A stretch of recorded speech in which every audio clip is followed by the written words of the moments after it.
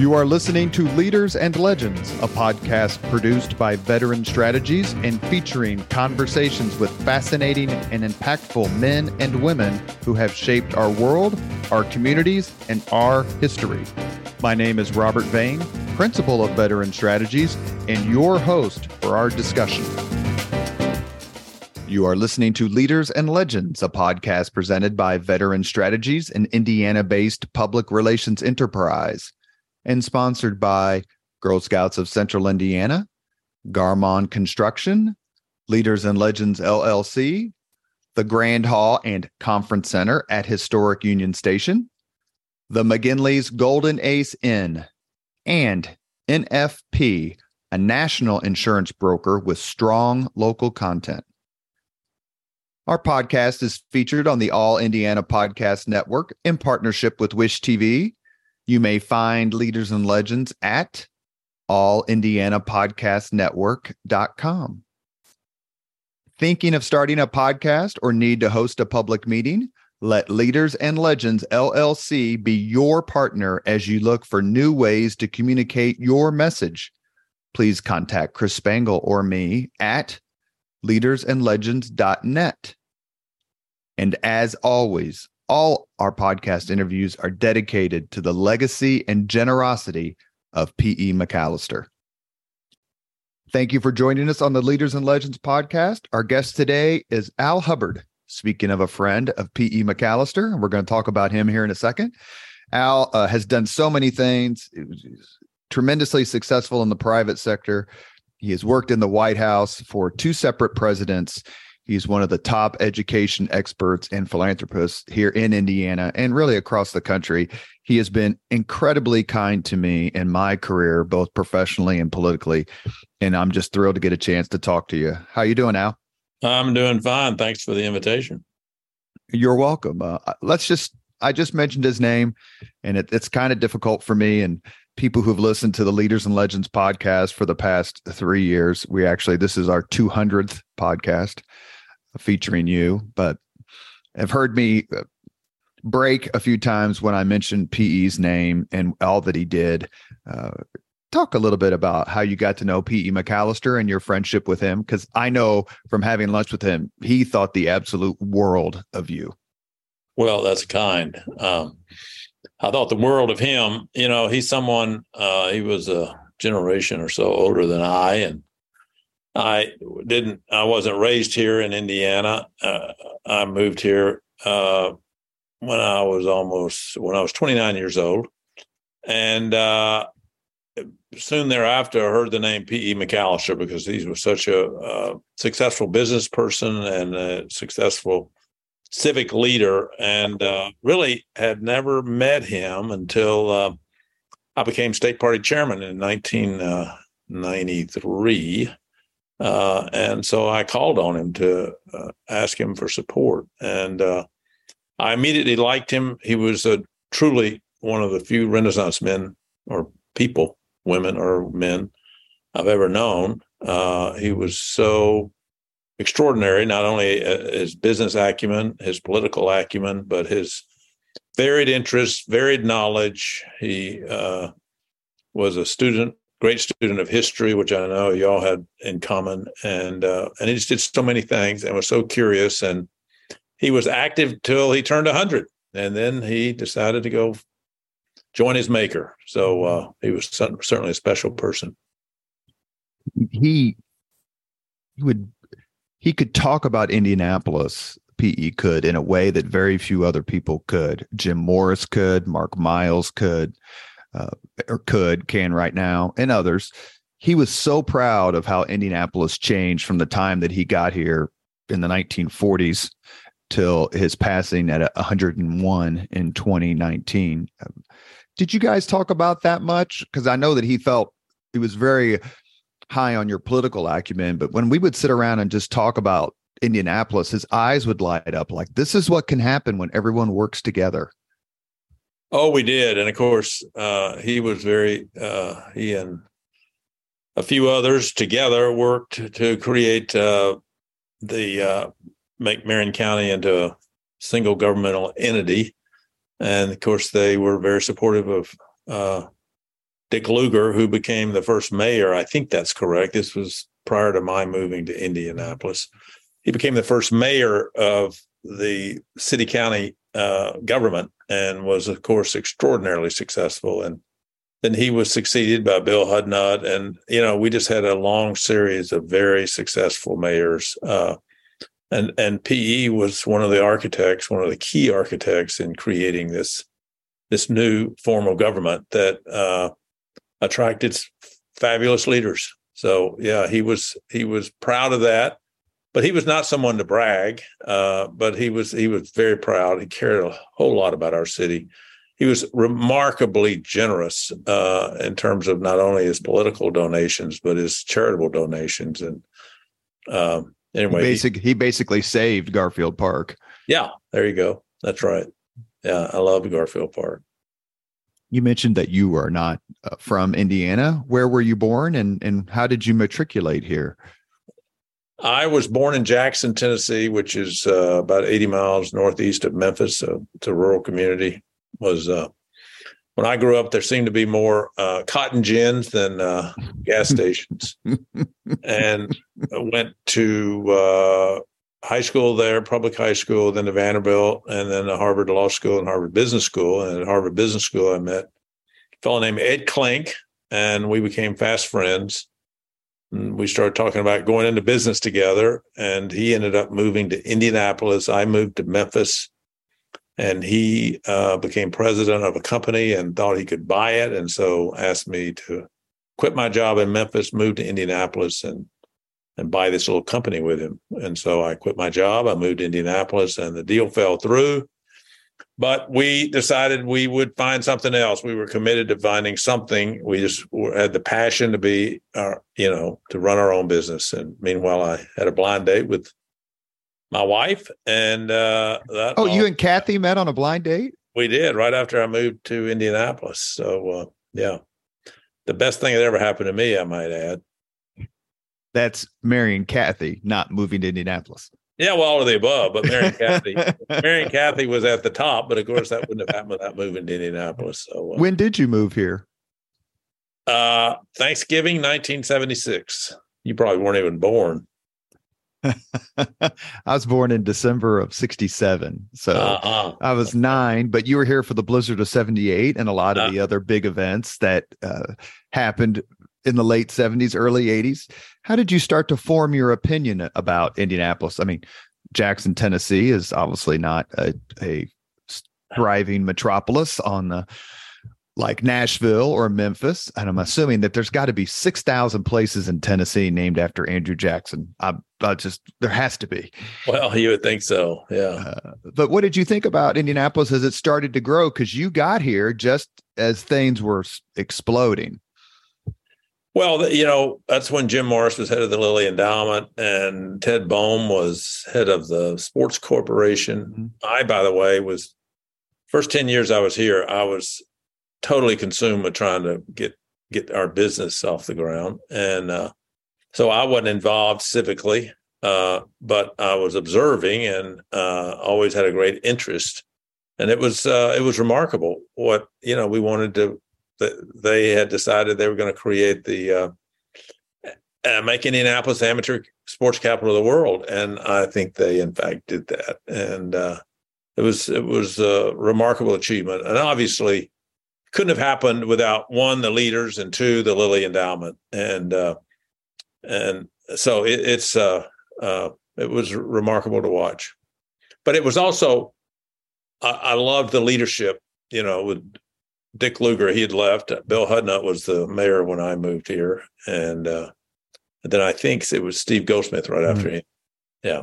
One of the most remarkable podcasts we did was with someone, and actually Mark Miles we were sitting at lunch at the Steer Inn on the east side there at 10th and Emerson. Oh, yeah. And which is currently owned by my friend Casey Kerr. We grew up together. And I had talked to Mark, I think, about the podcast, or he'd been on, and we were just chatting about the direction of it. And he said, you have to have David Frick on. Mm-hmm. And I said, I know him, but I don't know him that well. And he goes, you have to have him on. And he was so right. to me, David Frick, along with PE and probably Jim Morris, are the three most important people in Indianapolis's last 50 years who didn't hold office. Mm-hmm. And when you're talking about the leadership of the city at that time, David Frick has to be at the top of the top. Right. No, he is a remarkable person. And I think he was chief deputy Mayor there under Hudnut. Is that right? Yes, sir. Yeah.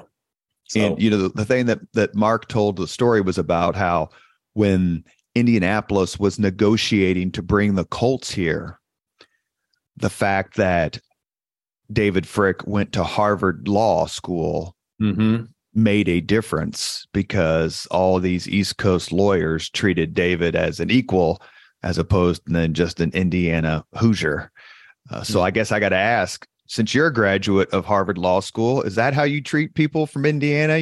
Just like, hey, where'd you go? We haven't heard of you before.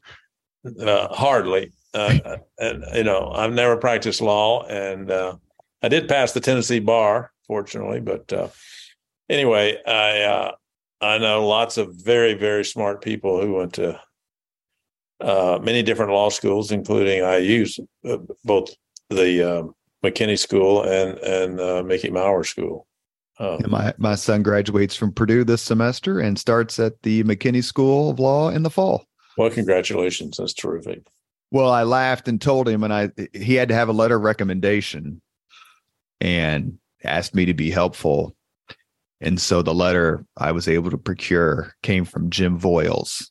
Oh, good. And I said, Andrew, if this doesn't get you in, you don't have a chance in hell.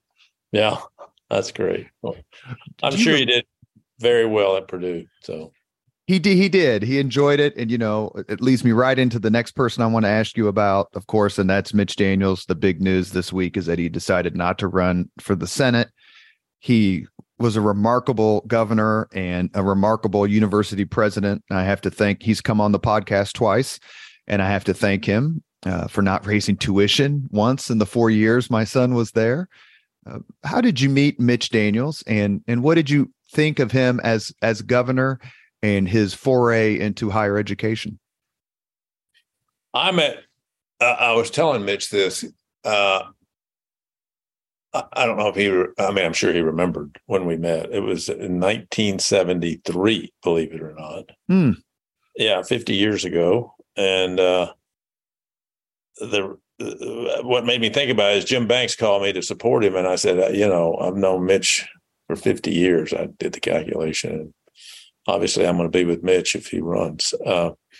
And so I met him because I was dating a girl. You'll know the last name. Her name is Chris Servas. Her dad was Bert Servas. Mm-hmm. And she was going to Wellesley, and I was at Harvard, and I came home to visit, and she got involved in the Lugar buy campaign of 1974. 1974. Yeah. Of 1974. And so I met Mitch through her and that campaign. So there you go. And Mitch was right out of, he graduated from Princeton in 72. So he was creating the ads. I mean, he's remarkable. His intelligence, his IQ just is off the charts. So how long after 73 did you see him again and say, hey, we know each other? Well, what happened? Let's see. So I ended up moving here in late 76. And I remember I contacted Mitch. Lugar had just defeated Vance Hartke, and so was going to the Senate, and Mitch was going with him. We had lunch. I said, so Mitch, who should I look up since you're not going to be around for me, to socialize with? And he said, Mark Miles, that's who you should look up. So, but I already knew Mark Miles. But anyway, that's I'll remember that. How did you meet Mark? Because when he came on the podcast, Mark went to North Central, as did Deborah Daniels and Mitch Daniels, but Mark's younger than Mitch. But he told me that he got involved in the 74 campaign because Deborah Daniels says, hey, my brother's running this campaign. You should do something. I think Mark was still at Wabash at the time. Yeah, he took some time off, and so he worked on that campaign. My girlfriend worked on that campaign, and that's how I got to know Mark. To me, Mark Miles is the most impressive leader I've ever met in terms of if you've got a big giant project and you need someone to run the whole damn thing, choose Mark Miles. Yeah, well, he's successfully done that a number of times with the Pan Am Games and with the Super Bowl, and obviously what he's done with the Indianapolis 500 and IndyCar. So, no, he's a remarkably talented person. And what he did with ATP, the Association of Tennis Professionals, which he ran for 15 years. You know, I've told him, I said, you're probably one of the few people who's ever negotiated with Roger Penske, Jerry Jones, John McEnroe, and Fidel Castro. There you go. That's true. Did he? Oh, absolutely. Did he? Great story when he went to Cuba to saw Castro. I know. Wasn't Castro? Am I remembering correctly? Wasn't Castro in his pajamas? It was like 2 a.m. or something like that. It was like 2 a.m. I can't remember if it was the pajamas or whatever, but or maybe Castro just wore his fatigues 24/7. I don't know. Do you think of Indiana in terms of you got here in '76, and you know we had Bob Orr and Otis Bowen and a lot of other significant leaders, Evan Bayh even, but that Indiana post Mitch Daniels is considerably different than it was pre Mitch Daniels. You mean that Mitch had such an impact? Yeah, from a business perspective and a perception. Well, I think he definitely had an impact. He made it a much friendlier place for business. He reduced taxes. He reduced regulations. He introduced vouchers for education, vouchers to give kids choice, and that's been expanded 2 or 3 times since then. So, you know, he was a remarkable leader with a great vision, and you know, I wish he'd run for governor again. I mean, but obviously he decided not to do that, and then thought seriously about running for the Senate, and ultimately, as announced yesterday, decided that wasn't right for him either. Did his decision surprise you? Oh, not to run? Well, I mean, we've been talking along the way. So from the get-go, he said it's something he was going to seriously consider, but he was concerned whether he would how effective he could be, and whether that's the way he wanted to spend the next 8 years, 2 years running and 6 years in office. He said, I'd run for one term only and focus on 3 things. One, dealing with the deficit and the unsustainable situation with entitlements, Social Security and Medicare, and the fact that is going to subject low-income people to running out of money. Number 2 is, and of course, the huge deficit is just a ticking time bomb for our country and our economy. Then deal with the whole China situation and deal with, basically work to bring both sides together. Now, in his statement he put out yesterday, he also added that he would have wanted to have worked on immigration, which I think, I've talked about that, and, immigration needs to be fixed, and it shouldn't be that hard. You gotta seal the southern border so you don't have illegals coming across. You got to give the dreamers an opportunity to become citizens. You got to give those who are already here an opportunity to become legal. And then we need to reform our legal immigration system to attract the best and the brightest, because immigrants have a giant impact on our economy and our country. I think I read a statistic that 30% of the Forbes 400 are immigrants. It's just amazing. So anyway, Mitch would have been fabulous, and I'm disappointed he's not doing it, but I understand. We try to keep things relatively light here on the Leaders and Legends podcast, and we're talking with Al Hubbard. As I mentioned to you in my pitch, I bill my podcast, I brand it as informative, entertaining, and comfortable.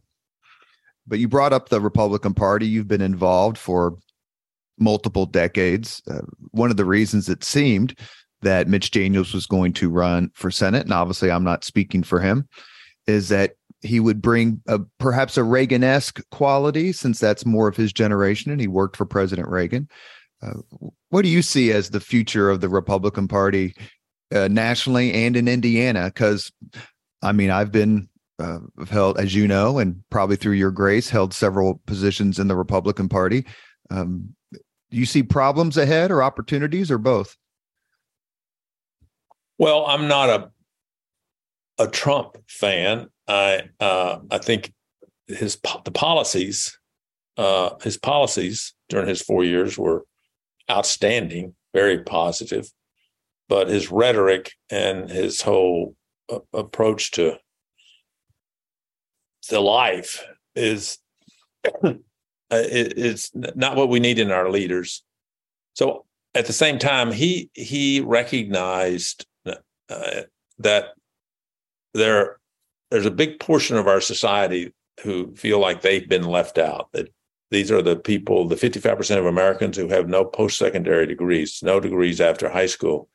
So their wages are $15, $20, $25 an hour. And they feel like trade and immigration has robbed them of their standard of living. And Donald Trump understood that.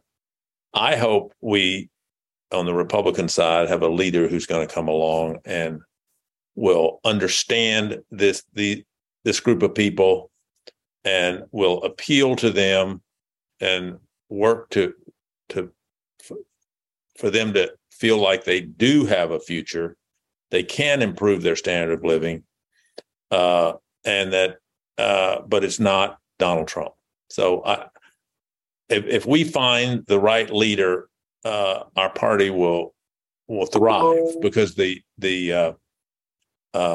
Democratic Party is just they're out of touch. They are so left wing.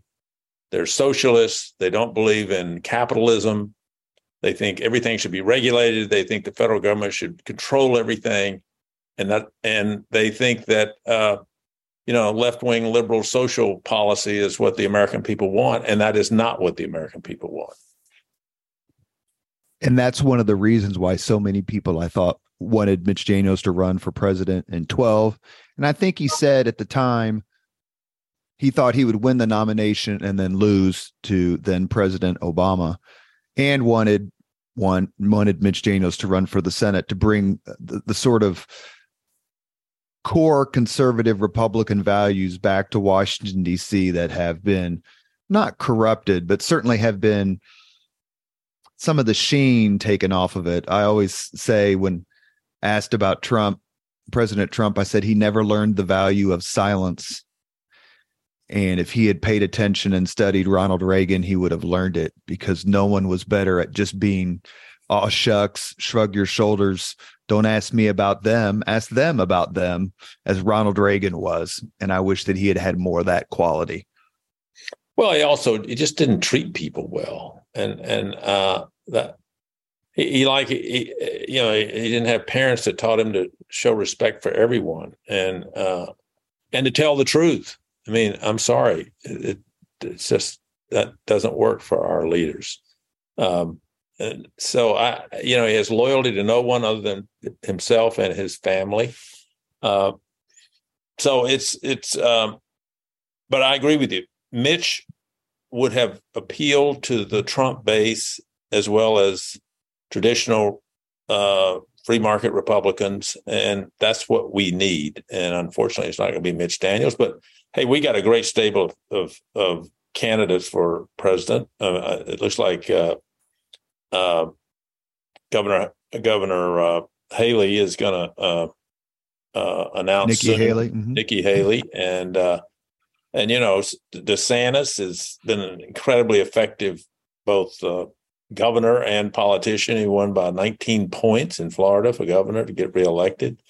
I'm a big fan of Mike Pompeo. I'm reading his book right now, which is quite impressive. A huge fan of Tim Scott, the African American senator from South Carolina. I mean, we've got some great people running, and so I'm very hopeful that one of them, other than Trump, will get the nom. I'd be happy with any of the above, the ones I've just mentioned. Well, we have obviously a connection to the Trump administration, and that is the Vice President, Mike Pence. How long have you known him? Were you able to stay in touch with him much during his time as Vice President? You're one of the few Hoosiers who's actually worked in a top position at the White House and could kind of explain or know what the operation was all about. Well, I met Mike when he ran the second time for Congress. This was 19. I get confused. I think it was 1988 or somewhere around there. And we've been friends ever since. I used to go on his radio program, and obviously was very supportive when he ran. Well, I was supportive when he ran for Congress, supportive when he ran for governor, and I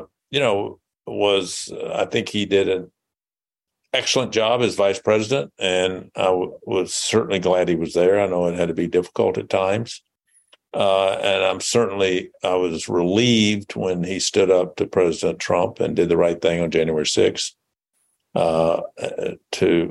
And did what the Constitution called for, which was to accept the votes from the states, and which meant the election of President Biden. So, and we've stayed in touch, but we're not tight. But he's a very busy man, and he's another one who is very seriously thinking about running for president. We've been talking a lot about politics. What was your first political memory? Oh my! Well, my first, I remember this. This will test you, but knowing you know history so well. So in the sixth grade, Mrs. Noel, this public schools in Jackson, Tennessee, we had a mock UN, and I played Nikita Khrushchev. Did you bang your shoe? I took my shoe off and banged it, and from that point on, I've been interested in current events and politics. So that's sort of what that mock UN had a huge impact on me. What? I'm sure all your friends would. Well, the next time you throw a party at your house, take your shoe off and bang it on there. That's right. I like to ask people. I've asked Evan Bayh, and obviously his answer was predictable, but Bart Peterson and others, what made you become a conservative Republican or a liberal Democrat, or however you want to describe yourself? You grew up in the Eisenhower years, which quickly became the Kennedy years, went through the civil rights movement, Vietnam, all that in college. What made you become a Republican? And were there times where you, maybe in August of 1974, when Nixon's getting on the helicopter, did you question, is this really the right party for me? Well, the first presidential election I was able to vote in was 1968, and I voted for Hubert Humphrey. And then the second one was 1972, and I voted for George McGovern. And then in 1976, I supported Jimmy Carter. And then in 1980, I supported Ronald Reagan. Now, what happened between 76 and I want to know what happened between 72 and 80. I started my own business and came to appreciate the importance of the free market and capitalism and low taxes and low regulations. And so it was a wake-up call to recognizing that the Republican approach of, encouraging people to take responsibility for themselves, giving them the opportunity to create their, very successful livelihood, letting them decide how to spend the money they make, not the government deciding how to spend the money they make, and reducing regulations so it's easier to start new businesses. Those are the things that very much attracted me. And I'm pretty much a libertarian with some exceptions. So, my buddy Chris Spangles, loving to hear that. Were you at all, 50 years ago, if a Republican asked you if you were born in a barn, it was an insult. These days, it's more like a candidate recruitment pitch. That's exactly right. Do you think that's a good direction for the Republican Party to move? So what do you mean by? In other words, we were seen as the party of the Chamber of Commerce and that sort of thing. And then even in National Review and other smart publications, there's a lot of positing and discussion about, can the Republican Party become the party of the working man and the working woman, the working families? Do you think it can? And do you think that's a natural role for us, given your earlier comments about the Democratic Party, in your view, being out of touch? I think for sure we can. I mean, Ronald Reagan, you remember the Reagan Democrats. Those were working class folks who supported Ronald Reagan. And it's because I think we as a party, we believe in freedom. I mean, it's a fundamental premise and fundamental principle of government. And as number one, like, we believe that people should be able to choose where their kids go to school, which is critical, as opposed to forcing them to go to failing traditional public schools. We believe in people being able to choose their own doctor, choose where they live, et cetera, et cetera, et cetera.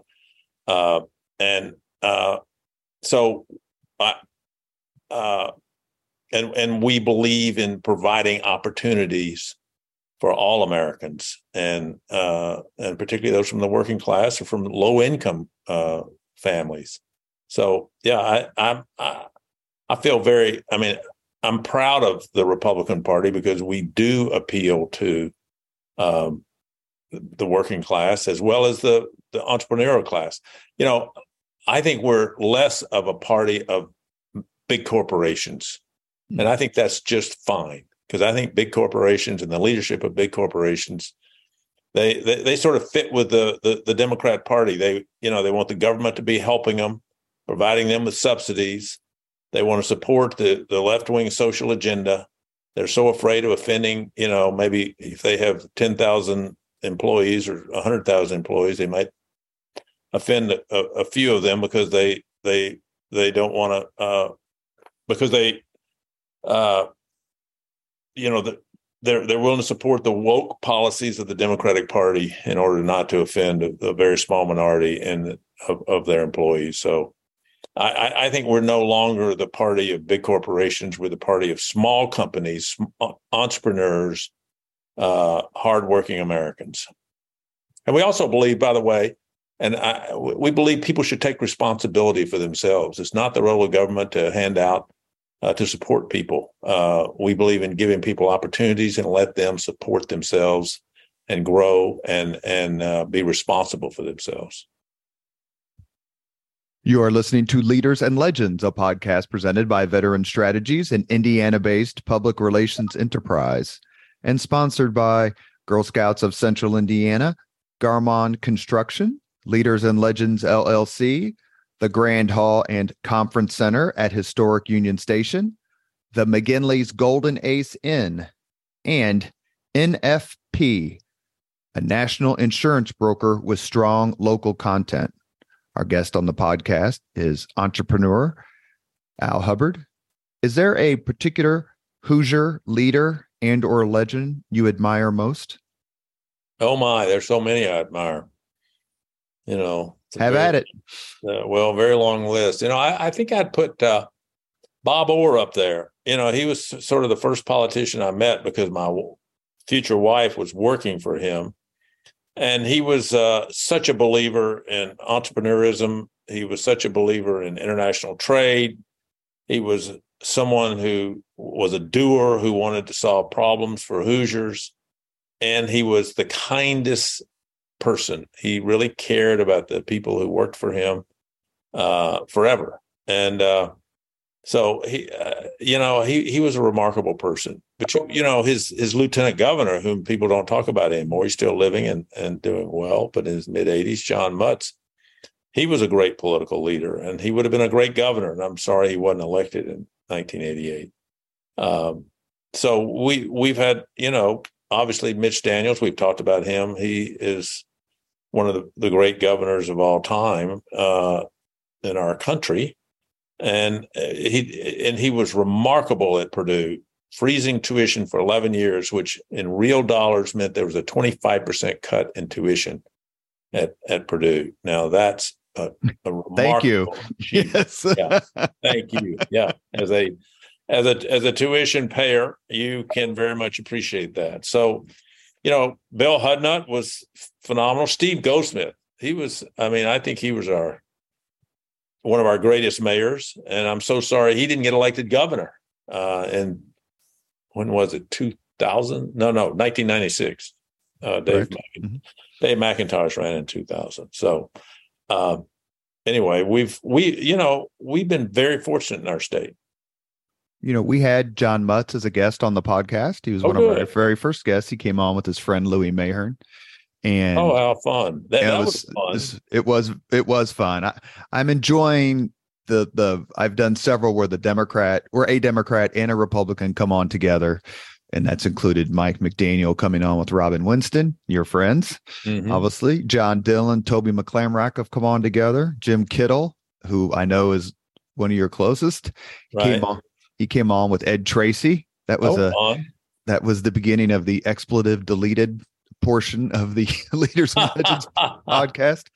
But we actually also did a podcast, and I don't know if you're a listener, but I can send it to you, on the governorship of Bob Orr, and had Darlene Sherman, Bob Grand, and Mark Lubbers on as well, with Jim Shella co-hosting. I'll send that to you. It was a great discussion. Mr. Lubbers started out things with a bang. That's all I can tell you.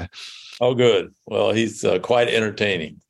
So why did you decide, going back to school a little bit, to get both an MBA from Harvard and a law degree from Harvard? I knew you had an MBA from there, but I didn't know you had a law degree from there until your incredibly wonderful executive assistant, Jennifer Richardson, sent me your bio. What was the point of, I'm not criticizing you, obviously. I'm in awe of it a little bit. What was the point of doing both? Well, I actually graduated from Vanderbilt as a pre-med chemistry major, and even took the med cats, had the applications, and decided at the last minute not to apply. And then, I discovered that Harvard had both this new program called the MBA JD program, which was 4 years as opposed to 3 and 2. And I applied and got in. I was shocked. And so it was the second class. Mitt Romney was in the third class, right after the class I was in. And, I just thought it would hopefully prepare me to be successful. And I actually, most people say they did not like law school. I loved law school. I just thought, I enjoyed learning about the law. I think it's fascinating. I love reading about Supreme Court cases now.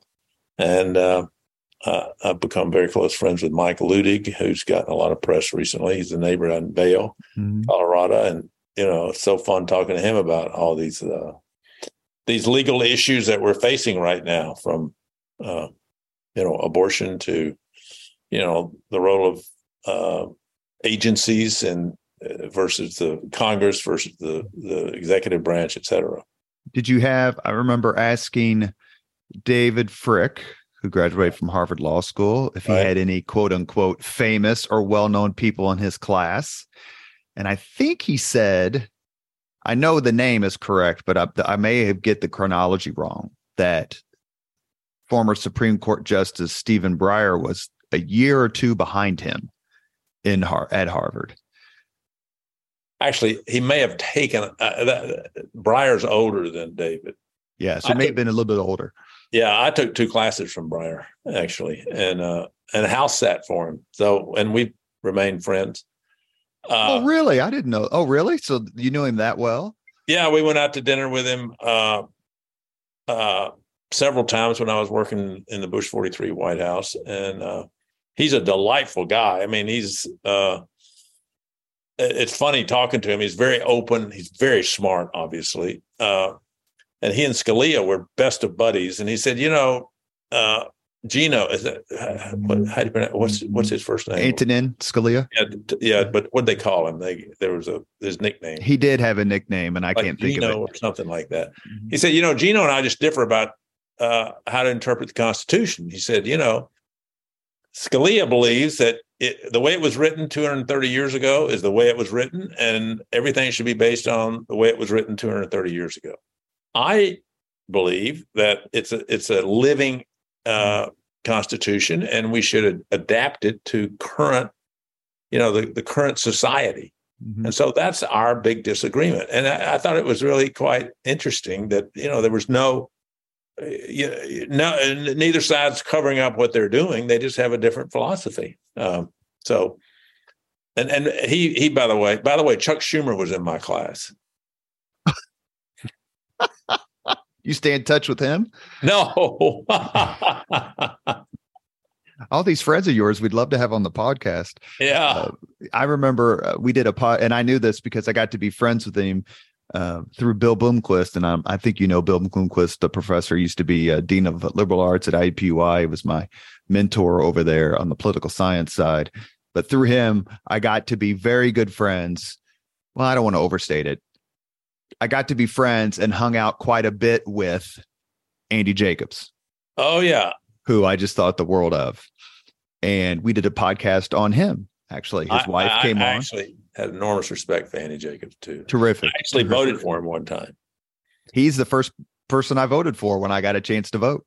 Oh, that's great. Was Andy Jacobs, because my mother was in the Marine Corps and my mother worshipped Andy Jacobs, worshipped him. Yeah. But he talked about when he was running against Hudnut, or Hudnut was running against him in 72 and 74 for the congressional seat, how they would ride to the debates together. And one of the things that I try to do in this podcast when I put the Republican and the Democrat on together, and that's always a lot of fun, a great conversation, is to show that still exists, that so much of what you read about how people don't get along is true, but the vast majority of it, in my view, is not true. And the more people get involved in politics, the more they will realize that. Is my hypothesis wrong, or please critique it? Well, I guess I agree with you when it comes to Indiana and disagree with you when it comes to Washington, D.C. I mean, in Indiana, again, I don't sense animosity between Republicans and Democrats. I mean, we're friends, and we're willing to disagree with each other, but not in a disagreeable way. And we respect each other. And there's not the sort of, I don't know, bitterness or, the animus. Animus, yeah, that's a better word. The animus that exists in D.C. Now, in D.C., it's a no holds barred kind of political environment, which is just inappropriate. And I'll tell you something that happened, and this was one of the biggest disappointments I've had recently, is the Club for Growth, the ad they ran against Mitch Daniels 2 weeks ago. It was a very Washington thing to do. Dave McIntosh, who is a Hoosier and whom I used to work very closely with, was responsible for it, and it's indefensible. And it's not the way we operate here in Indiana, and I'm sorry. It was offensive, it was inaccurate, and it was inappropriate. And David I think he's lost his way and lost his principles, and all he wants to do is pander to his donors and his desire to get publicity. It was shocking, and I would have loved to have had a chance to. I write a monthly column for the Star, And I would love to have had an opportunity to take that ad on big academia. I don't even know what the hell that meant. I'm like, Mitch Daniels has saved me tens of thousands of dollars. Yeah. Come on. Yeah. You were Indiana State Party chairman, and you were Indiana State Party chairman at a very good time for Hoosier Republicans and Republicans throughout the country, 1994. What made you decide to take that role on, A, and B, did you ever think that you would put your name on the ballot? Well, I certainly thought about it. I worked for Bush 41, and then we lost in 92. And so we came home in 93. I still had the political bug in my system. And so decided to run for state party chairman. Rex had been state party chair for 2 years. And so I ended up succeeding him. And, I thought about running for governor, but I don't know. I'm glad I didn't. I think I would have been I think I would have been a successful governor if I could have gotten elected governor, but I'd have to get elected first. And I would have been running against Evan Bayh. There's no way I would have beaten Evan Bayh. But I wanted to have, the reason I'm attracted to politics is to try to make the world a little better place, or try to make Indiana a little better place. And so, our focus for the 94 campaign was to elect people who believed in free markets and low regulations, low taxes, et cetera, school choice. And so that's why I did it. That's why I considered running. I didn't get close. It's just something I had brief discussions with a couple of people about running for governor, and that was it. You're listening to the Leaders and Legends podcast with entrepreneur and political leader Al Hubbard. Did you have much of a relationship with Rex? I wrote a that's not right. A tribute to him in the Indianapolis Star based on my interaction with him. I could tell you that he influenced me in the sense that sometimes you can't pull your punches. You just got to say what you got to say. And I just am interested, you guys had significantly different backgrounds. And how did you get along, especially when you were both more active in the party several years ago? Well, I'm sorry to report, in 96, he ran for governor, and Steve Goldsmith ran for governor. And I supported Steve Goldsmith, and Rex considered that disloyal to him and inappropriate. And to be perfectly frank, he never got over it. So we did not have, we had a very good relationship prior to that. And he was very helpful when I was state chairman. I thought he did a great job as state chairman. And I was sorry that happened, but it unfortunately did. And that happens in politics in the sense that I remember talking to the late Matt Tully one time about, we were having lunch or whatever, and he had written a column about Republicans and Democrats not being able to get along. And this was 20 years ago or so. And I said, if you want to see real feuds, blood feuds that never go away, those are within parties. They're not between members of the other parties. Is that your experience too? Yes. Another person with whom I lost a relationship is Dan Quayle, because in 2000, I supported George Bush for president, and he was very upset that I didn't support him for president. And he essentially severed our relationship. So we have not had any contact since then. You mentioned your time at Harvard, and it's pretty famous that you had a classmate at the Harvard Business School. Forgive and correct me if I'm getting this history wrong. And that person was then George W. Bush before he became 43. How did you get to meet George W. Bush, and how did that affect your sense of both business and political career or political activity? Well, I met George right after, and I don't call him George anymore. Well, that takes me, we're both smiling because you probably wouldn't remember this, but when I was leaving Mayor Ballard's office, you were very kind. We had lunch at Palomino. Right. And I was trying to figure out what to do to start my own company or whatever. And I ended up doing it. through people like you and Michael Connor and Brian Sullivan and others who encouraged me.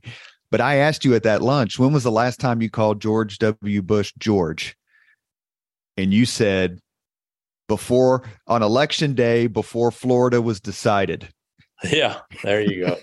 But anyway, I met him right when he came my roommate was from Houston and knew George. And so when George came to Harvard Business School, he came over we were house sitting at the time, and he came over and we became fast friends. I mean, we weren't best of friends, but we were good friends, and we would see each other every couple of weeks, go to dinner, or he'd come over to our house and we would party. And he drank back then. He quit drinking at 40 years old, but he did not drink any more than the rest of us. It wasn't like he had a drinking problem.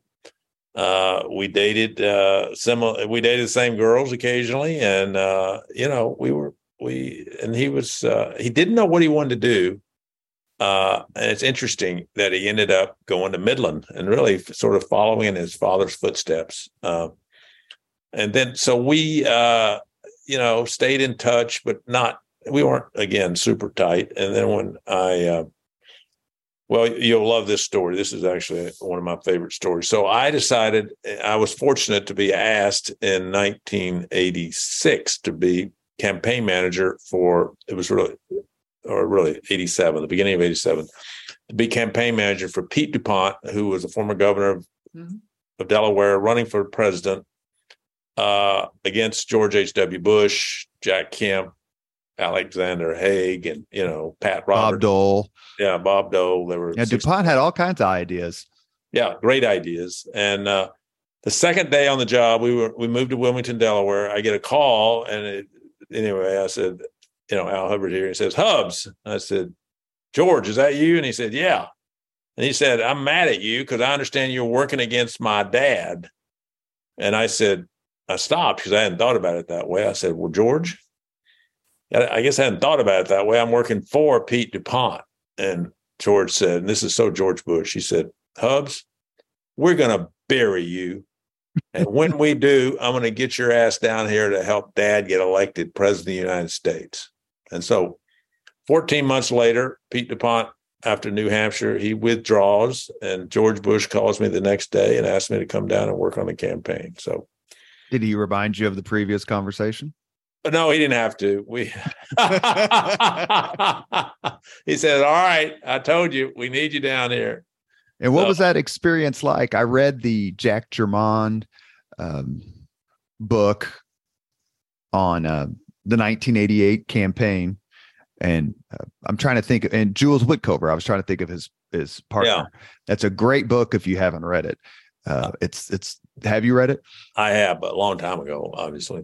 It was interesting partly because of the description of Mitch Daniels being backstage at the vice presidential debate and his reaction when Quayle compared himself to John F. Kennedy.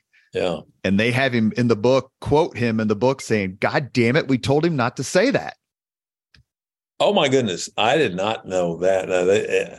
I had forgotten that. Well, the thing is, I had just interviewed Governor Daniels for the podcast the first time, and I hadn't gotten to that part of the book yet. I was reading it, but I hadn't gotten to that part of it. And then Mark Miles, he can tell stories as well, because Mark Miles ran Quayle's campaign in 1980, which beat Birch Bayh. How did you end up working for Bush Sr.? And do you have some impressions of the man? Because to me, he seems like one of the most genuine Americans that ever lived, who ever lived. Yeah, he was a true American hero.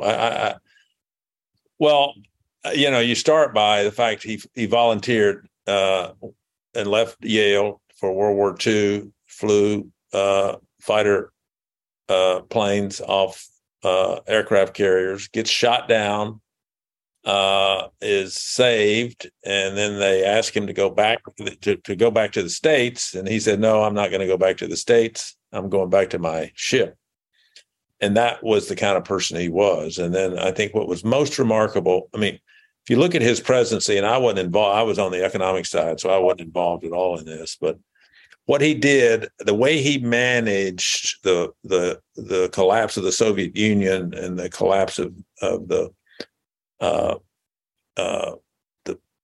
Eastern Europe and the assimilation of those countries into the particularly East Germany and West Germany and all those countries, basically promoting freedom and democracy, et cetera. And he did it in a way where there was not one shot fired. He did not take credit for any of it. And it was a remarkable achievement. And, he was an amazing person. He was, his mom taught him to never say I, always say we. And he was just a gentleman through and through. I remember in 1992 when we were in trouble, and they brought Peggy Noonan down to write his State of the Union address. And I knew Peggy, and I said, "So Peggy, how's it going?" And Peggy said, we want him to say I to take credit for what he's accomplished. And it's just very hard because his mom preached and preached and preached. It's we, not I. Yeah. President Bush called it the great I am. Yeah. Oh, the great I am. The great I am. Yeah. That's great. He loses in 92, and then 2 years later, I believe it's 94, George W. Bush is elected governor. Right. Where you were talking just a few minutes ago about he wasn't sure what he wanted to do.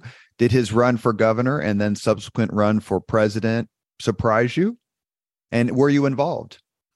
Well, in 1990, he asked me if he should run for governor, and I not that I had any influence, but I told him I didn't think so with his dad as president. But anyway, he didn't run. Then he runs in 94 against Ann Richards. I remember watching the debate, and everyone thought Jeb would win and George would lose, and the opposite happened. And then in 97, he asked Kath and me to come down and spend the night at the governor's mansion and to talk. And we talked about his running for president. And so I got involved in that campaign. I was very, very active in that campaign, basically putting together briefings on the major policy issues that a president faces. And it was a great experience for me. I mean, I was the organizer, and we brought in people like George Shultz and Condi Rice and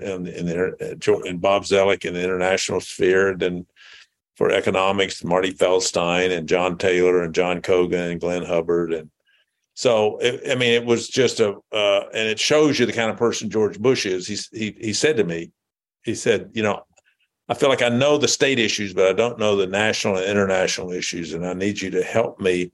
You need to put together briefings for me on all the major issues. And so that's what I did. And it was a great experience. What was it like as George W. Bush's friend? What was it like to sweat out the Florida debacle? Oh, yeah. It was, I remember talking to him during that. And, it was one hell of a battle. It was one hell of a battle. Did you ever get this? But I will say this, because I've never been an Al Gore fan. He and I we literally clashed big time in Bush 41. But the way he handled that is truly remarkable. Truly remarkable. And I'd agree with that, especially as it relates to the next thing I was going to ask you about, and that is, what was it like? This is a question I asked Mitch Daniels, and he was interesting because I think his answer was, no one's ever really asked me this before. And he started to talk about that day. But what was it like on 9/11 for you? Well, I wasn't in the administration. I was asked to join the administration, but it just didn't work with our kids. They were in junior high and high school. So, I meant it more in terms of forgive me, I should have finished the question this way. In terms of knowing the man who just had all of this responsibility of this tragedy and everything that came after it thrust upon his shoulders. I thought he was remarkable. I mean, to be honest, I'll never forget him in New York City, standing up, getting that bullhorn and talking to the firemen and everyone around him and talking about America. I mean, Bush really, you'd have to say that it was remarkable how what a great leader he was after 9/11, and how he really helped the country grapple with that. I mean, being invaded. I mean, it's well, I guess we had obviously Pearl Harbor, but at that time Hawaii wasn't a state. But to have to be attacked like that, I guess hadn't happened since you're the historian, since the British did it in 1812 or something. Yeah, since they burnt the White House. Have you ever watched the video? And it's incredibly popular on YouTube. I mean, millions of views.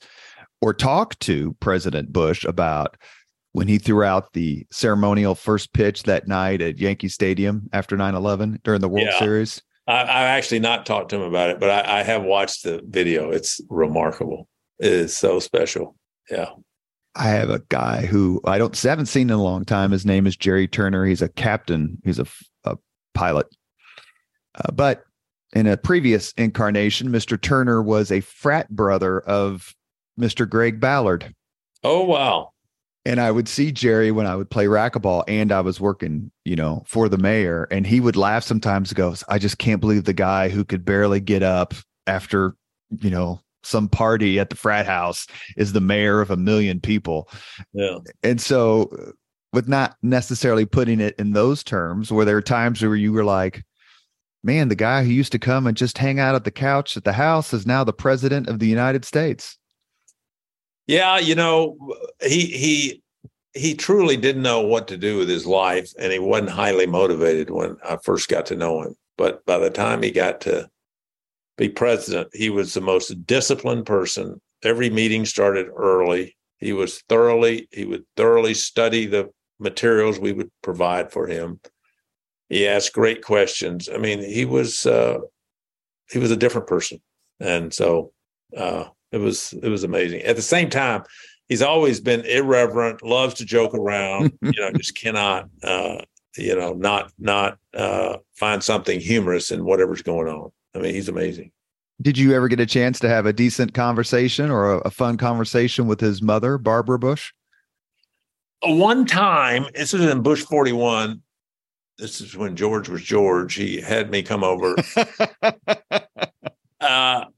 And we were on the second floor where the president lives, and Mrs. Bush was there, and we talked, and, she was, but I mean, not extensively, but, it was the only time I really had one-on-one contact with her. Although I did have, now that I think about it, a few years before H.W. passed away, I saw Mrs. Bush and asked her about her husband, and I mean, she was a pistol. She was a pistol.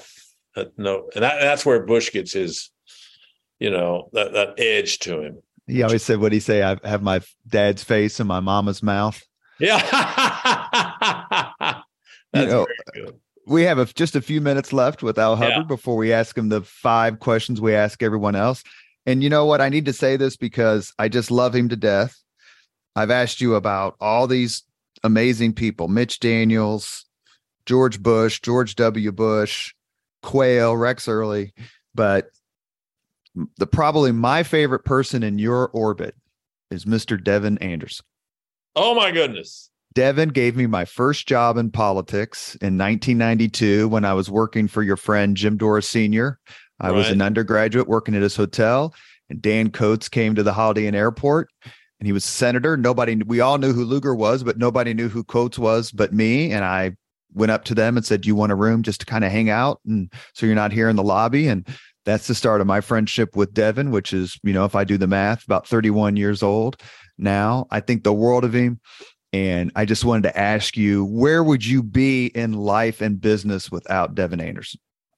I would not be where I am today. That's for sure. He's been a great partner. And, we've worked together now off and on for 30 plus years. And we've been partners now for 12 years. And he ran 2 of our companies, and they were hugely successful. So I and my family benefited enormously from his hard work. And so no, he's. I love working with him.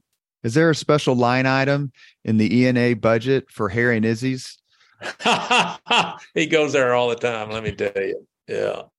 We've reached the point in the Leaders and Legends podcast where he asks the same 5 questions of all of our guests. Mr. Al Hubbard, are you ready? I'm ready. What was your first job? My first job, I was a camp counselor in high school. What was your first concert? Oh, my goodness. I don't know. We used to have a lot of concerts at Vanderbilt, and my favorite ones were the Four Tops, the Temptations, Diana Ross, Dionne Warwick. Let's see. Oh, we had what's his name? Otis Redding, the last night before he died, unfortunately.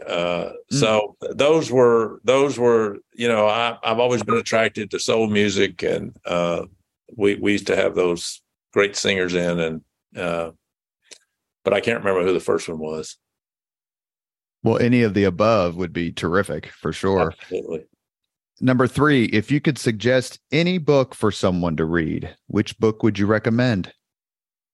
Right now, I would, I'll tell you the books I've read recently that I loved. Bill Barr's books, extraordinary. You'll learn a lot of public policy. Tim Scott's book, which he was released in August, very short. It tells you so much about the man. It's not really a political book. It's about life. It's about redemption. It's a remarkable, it's very moving.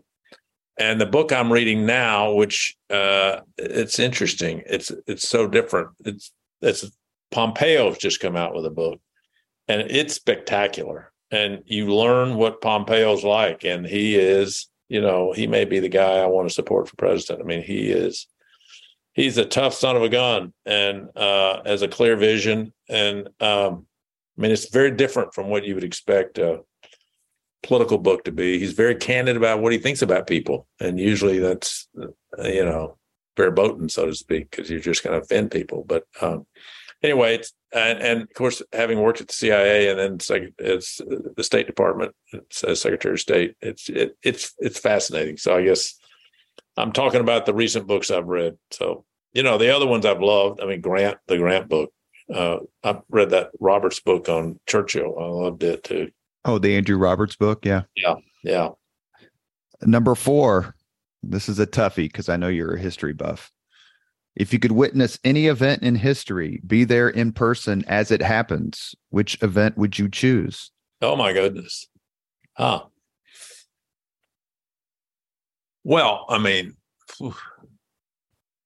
you'd have to say you'd like to be there when Jesus emerged. Yeah, that would be number 1. But something more contemporary. I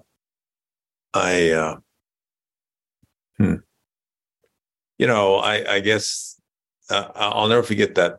Oh, I can't remember the name of the movie. I spent a little time I could remember it, but at the end of World War II, when we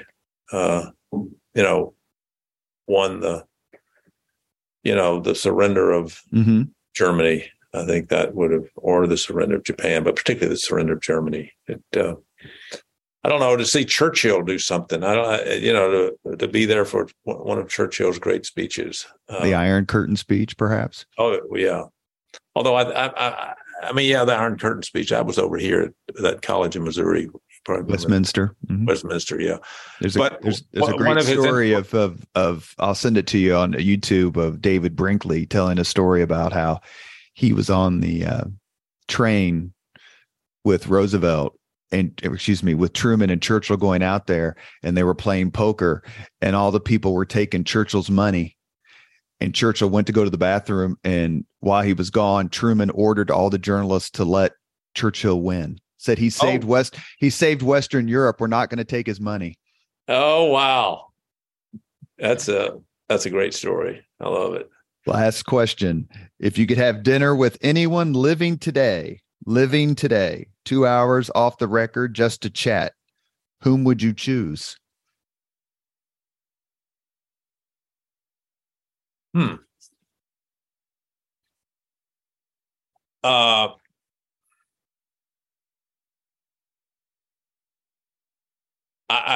Assuming he's got to be 92 or 93 now, but I think he's still in great health. This is probably not who I would choose if I had plenty of time to think about it. I think I'd love to have 2 hours with Jim Baker. Former Chief of Staff, former Secretary of Treasury, right? Won the Florida battle in 2000. Only he could have won that battle in 2000. Yeah, that's right. So, I read the Peter Baker book, biography of him, not too long ago. It's a fabulous book. Well, this has been fun. You have been listening to Leaders and Legends, a podcast presented by Veteran Strategies, an Indiana-based public relations enterprise, and sponsored by Girl Scouts of Central Indiana, Garmon Construction, Leaders and Legends LLC, the Grand Hall and Conference Center at Historic Union Station, the McGinley's Golden Ace Inn, and NFP, a national insurance broker with strong local content. And as always, our podcast interviews are dedicated to the legacy and generosity of P.E. McAllister. Our guest today has been leader and legend, Al Hubbard. He's been very kind to me, both in my political life and my professional life. And he's a great person to have lunch with. If you can get on his calendar, you should do it. Thank you, Al, very much for your time. Thanks for the kind invitation. I've enjoyed it. Thank you very much for listening to Leaders and Legends, brought to you by Veteran Strategies Incorporated. If you want to contact us about this program or our menu of public relations services, please send us an email at robert@veteranstrategies.com. That's robert@veteranstrategies.com.